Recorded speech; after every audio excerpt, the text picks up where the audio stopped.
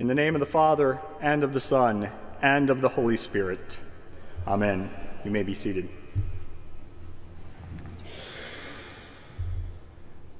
It's not a very big icon. Mary of Magdala. Could you even hear your name when you were controlled by 7 demons? Did you even know who you were?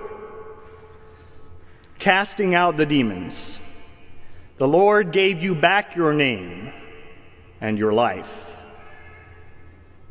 And here you are in this funeral garden, perhaps desiring some consolation for your unimaginable sorrow after watching the crucifixion of the Lord you loved. O Mary, what consolation are you seeking? Whom are you looking for?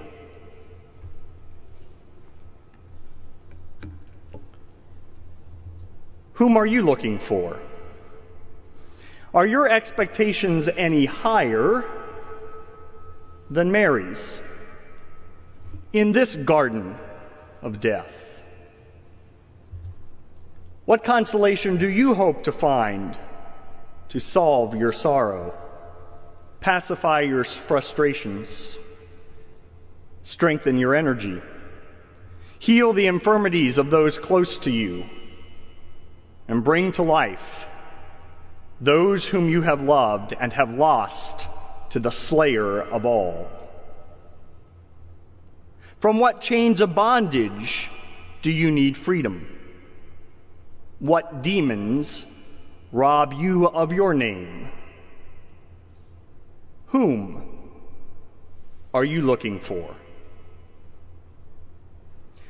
All praise for Mary Magdalene, extols the hymn writer. On Easter morning early, a word from you sufficed. That word? Mary. Her name. With one fell word, Mary was made whole again. Her mourning turned into dancing. She was alive. She was Mary again, Mary with her Lord, the Lord of life, who turned water into wine, raised Lazarus from the grave, and loved sinners with the love of the Heavenly Father. What is in a name? Life. Of course, she was the apostle to the apostles, the first chosen witness of the resurrection. How could she not bear witness to being alive? Because Jesus had called her by name. Mary. Whom are you looking for? The one who names you. At the beginning, in the garden, Adam named the animals. Who named Adam?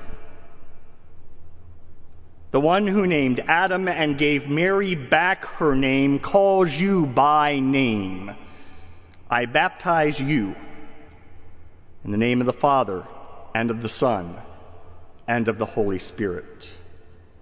When you are named by him, you are indeed alive, O child of the Father.